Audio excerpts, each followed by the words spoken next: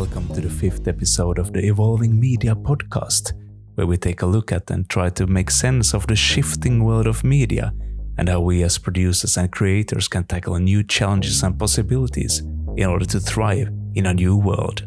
One area I find extremely interesting is esports. The term is so wide and has such a huge following globally that many people you would want to reach has some sort of connection to it. I've also found myself increasingly interested by possibilities to work in and with the world of esports, to tell and convey stories and narratives, to connect to people and audiences that might be difficult to reach in other ways.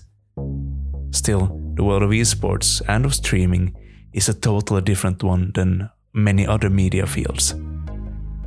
My guest today is Angela Natividad, whom I met the first time at the MIP TV market in France several years ago.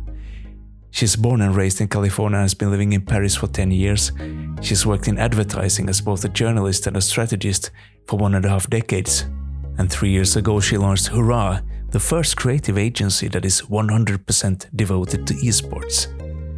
She's joining us today to talk a bit about esports, about their relation to other media fields, and what we creators can learn from how the esports world approach their audiences. Angela, how are you today? I'm well. Thank you for inviting me onto your illustrious entertainment podcast, Simon Staffin. You are most welcome to, and thank you for joining me. This is going to be great fun. All right, so esports is the name of the game, pun not intended today. But so awkward. I know that's me in a nutshell. But let me tell you, because you have this background. As I said in the introduction, I met you first off at the MIP market several years ago. So you have this knowledge of all these other media fields as well. What do you see in esports that you don't see in other media forms? I just wanted to make a really critical distinction. So there's a lot of confusion between esports, gaming generally, and the concept of streaming. So it seems important to just sort of separately define those things, because even esports on its own is massive. Somebody recently said that it's proteoform, which I think is a really nice word. It's like talking about sports as a single entity, and it's already much, much bigger. Esports, generally speaking, is competitive entertainment, obviously. It's video gaming with a competitive structure and a fandom that actually looks a lot like sports from a functional perspective. And technically, it is a sport, just in the digital realm. And then you have streaming, which in our sector, obviously, streaming means a lot of things to a lot of different people. But in our sector, it's, just literally the act of watching esports live, but also influencer content and also gameplay. And then you have gaming, which is a much wider universe. Oftentimes, and I know you don't do this, and also thank you for never doing this, oftentimes people will talk about esports and gaming like they're interchangeable. And people will also try to talk to the esports community as if they are just generally gamers. And those are very different worlds. Gaming is a much wider universe, obviously, but it's also kind of like a generalization of a pastime. Esports is a subset of gaming that is speaking to the competitive edge of what used to be a pastime for somebody. It's speaking to an ambition. It's not just entertainment or a way to pass time anymore. So what tends to happen is when you're talking to esports fans like they're gamers, you're kind of punching down. It can be really unpleasant for them. But when you're talking to gamers as if they're esports fans, depending on who they are, it's kind of like punching up. You're elevating things in a different way than if you were talking about gaming generally in the context of esports. I hope that makes sense. But they're also intertwining in a sense. I mean, you have your Yeah, but that also brings me back to the original question. So something that you don't see or that you didn't see very much in esports versus other media is there's an interactivity that was quite native to esports from its very inception. Esports started with these local LANs that would happen, like in somebody's garage or something, or in a warehouse, and it's naturally involved into this community expression on Twitch, which lets you consume and also engage with your entertainment in real time. that's something that you see quite commonly now.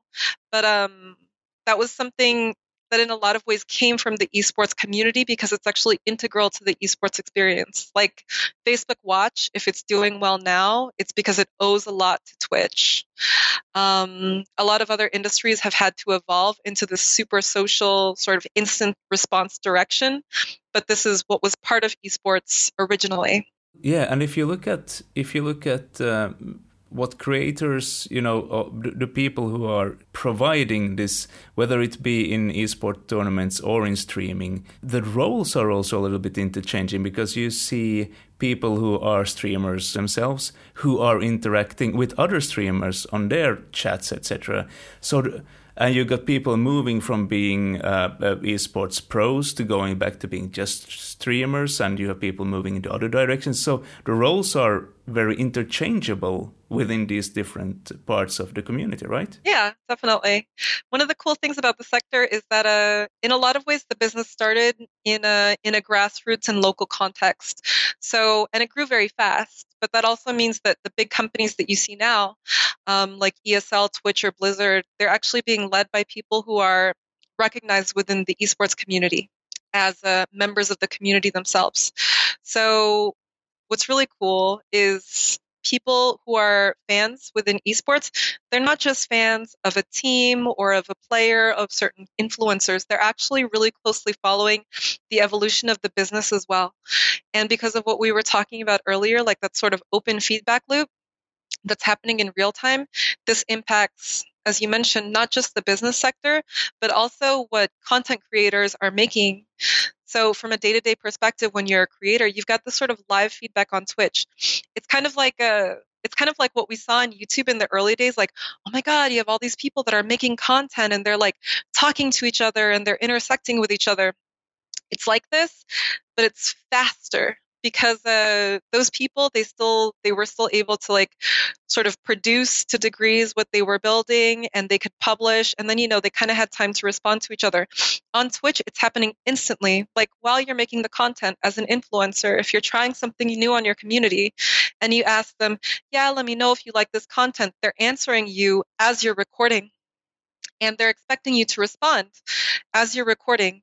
So there's this sort of in the same way esports is about that sort of competitive edge of gaming and entertainment, the way that it's consumed also has this really interesting competitive edge, because there's this sort of real-time pressure that you're faced with all the time. So you can't be afraid of course correcting live. So in a sense, I mean, this differs so much from traditional media production and how to act as a producer or a creator of more traditional media, where you had the financing rounds and you had the development rounds and you had the production thingy and you had the rollout and the marketing and stuff. And I mean, this is still going on, of course, obviously, but this is that, but within seconds of each other, in a sense. Yeah. Definitely.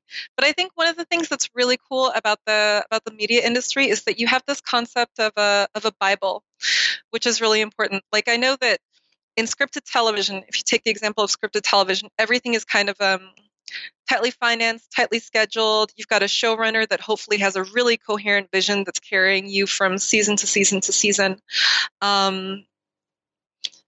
But you also have this concept of a Bible, which is sort of, the identity of a show or of a format. I think the really cool thing about esports is that it's a lot more important to be able to build, like to be entertaining in real time. But I think that there's a lot that can be said about the value of a Bible, because when you're entertaining in real time, you have to course correct and you have to be inventive and you have to improvise and you also have to be appealing in real time. That's a lot of pressure. So one of the ways in which you can sort of take pressure off of those people that are literally building something while you watch is this notion of a Bible. It's really important if you're building in real time to have a very strong sense of who you are and where you're going.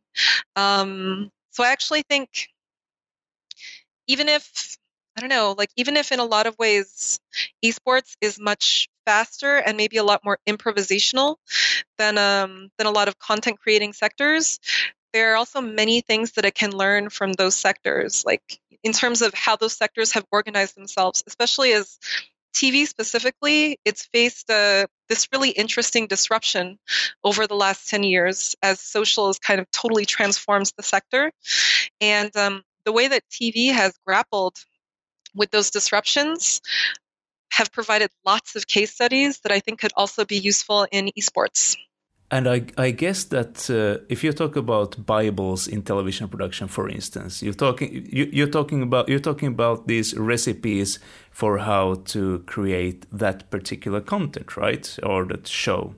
Whereas if you talk about a Bible in an esport or a streamer setting or a Twitch setting, you're talking about a Bible for yourself, basically, as a persona. Yeah, exactly. I mean, I kind of feel like if PewDiePie or Ninja had Bibles, their lives would be a lot easier. Actually, I'm pretty sure that PewDiePie does have a Bible about who he is, and he's kind of like settled into being a horrible person. But no, yeah, it's totally true. When you're an influencer and you're a brand and you're also representing a community and a sector, it's really important to have a sense of clarity about what each of those things is and how you're representing each one of those things. So, for example, when you're talking about a team like Cloud9, one of the cool things about Cloud9 is that historically, each one of the players, like the legacy original players, they had a certain kind of identity. It was sort of like the same way that you would develop a sitcom format. You know, you have the girl that's really funny, the guy that's just kind of an idiot. I'm not saying that this is exactly what Cloud9 did, but I'm saying when you're looking at the really big teams, if you're looking at teams, for example, coming out of Cloud9 or Fnatic or Team Vitality, you have these sort of generalized cults of who these people are. And they're all serving something different to you. They're all beloved for something different, but they're all contributing something to the core brand. And that's actually something that's quite new in esports. That's something like as esports, because it's grown kind of in the shadows for the last 10 to 15 years. But as it's come to drift toward the mainstream, this is actually something that's really important. It's been quite easy for esports to pull from a lot of the codes of sports because it's the easiest comparison to make. But I think the biggest success that Fortnite had was in proving that actually esports is also a form of entertainment. And the fact that you're entertaining is actually a lot more appealing to a lot more people all at once, like in a much shorter amount of time. And the fact that you're entertaining also doesn't harm or dampen your competitive edge. You can still be a serious esport and still be super fun. So those questions of identity and also specifically a brand identity and what you stand for and where you're headed, I think are questions that you're kind of seeing the best teams, for example, like G2, Cloud9, Team Liquid, Team Vitality.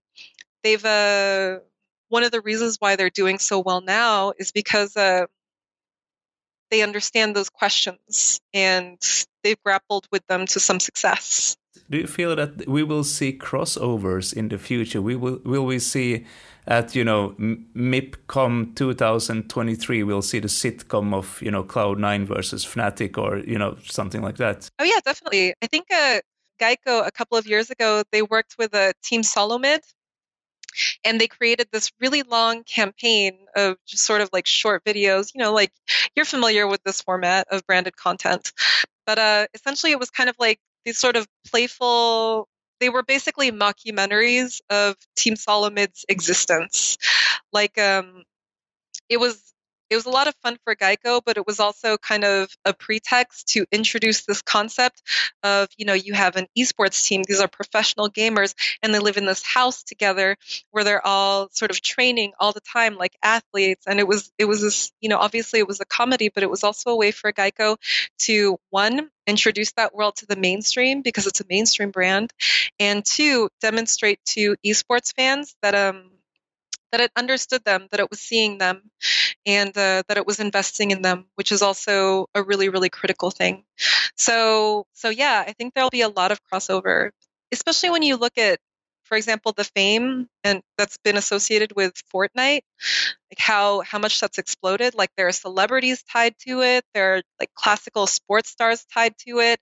A lot of people are building advertising that riffs off of it. So it creates a lot bigger of an opportunity to sort of create to sort of see these crossover talents. Because one of the interesting things about esports is that we have an issue of IP that is actually very particular, I would say, to our industry as well. Like you're not just dealing with a generic sport, you're dealing with a sport in discrete cases that belongs to a publisher. So so this creates two situations. One is that esports is changing all the time. So from year to year, it's constantly evolving. Like 2 years ago, PUBG, Fortnite, like who would have even guessed that they would be on the map and that they would be so disruptive to esports as a whole? So that's the first thing. And the second thing is when you've got a game that disrupts as hard as say Fortnite has, regardless of how many other legacy esports exist, like CS:GO, League of Legends, whatever, you create this whole new community and also a really rich talent base.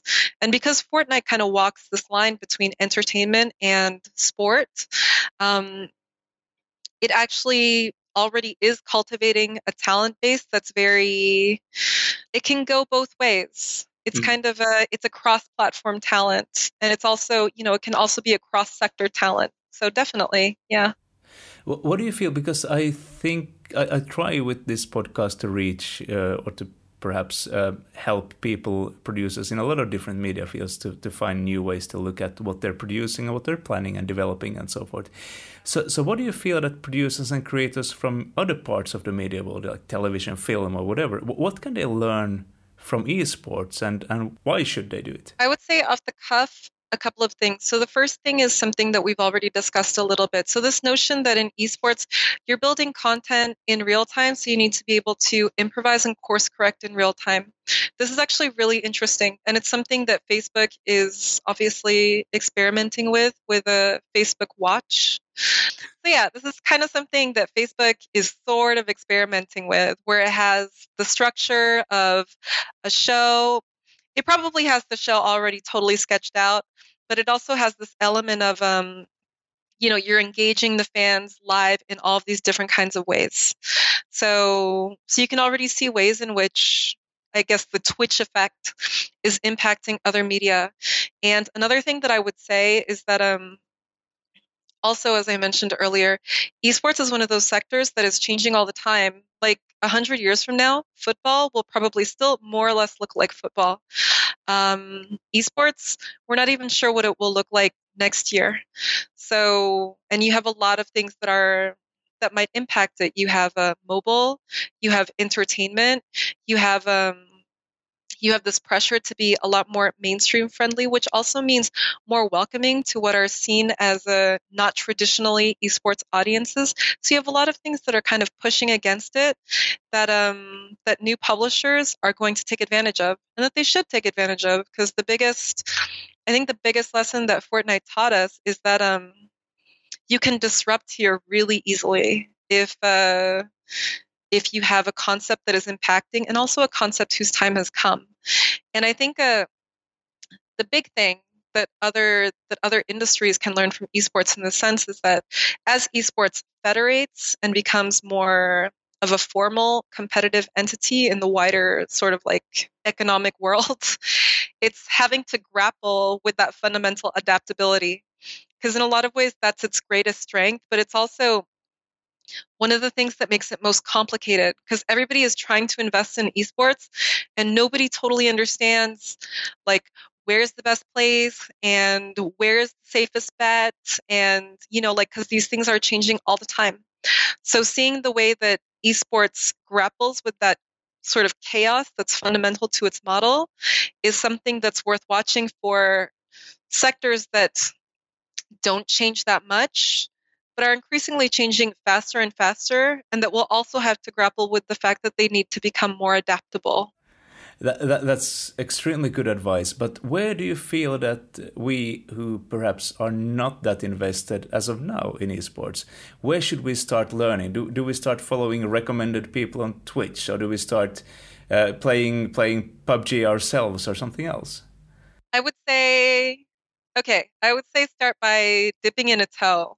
So if you start by following Sayura Mueller of Dot Esports, she's the editor in chief of Dot Esports, and Chris Hanna of the Esports Observer, already you've got a pretty good sense of the esports pulse from a macro perspective.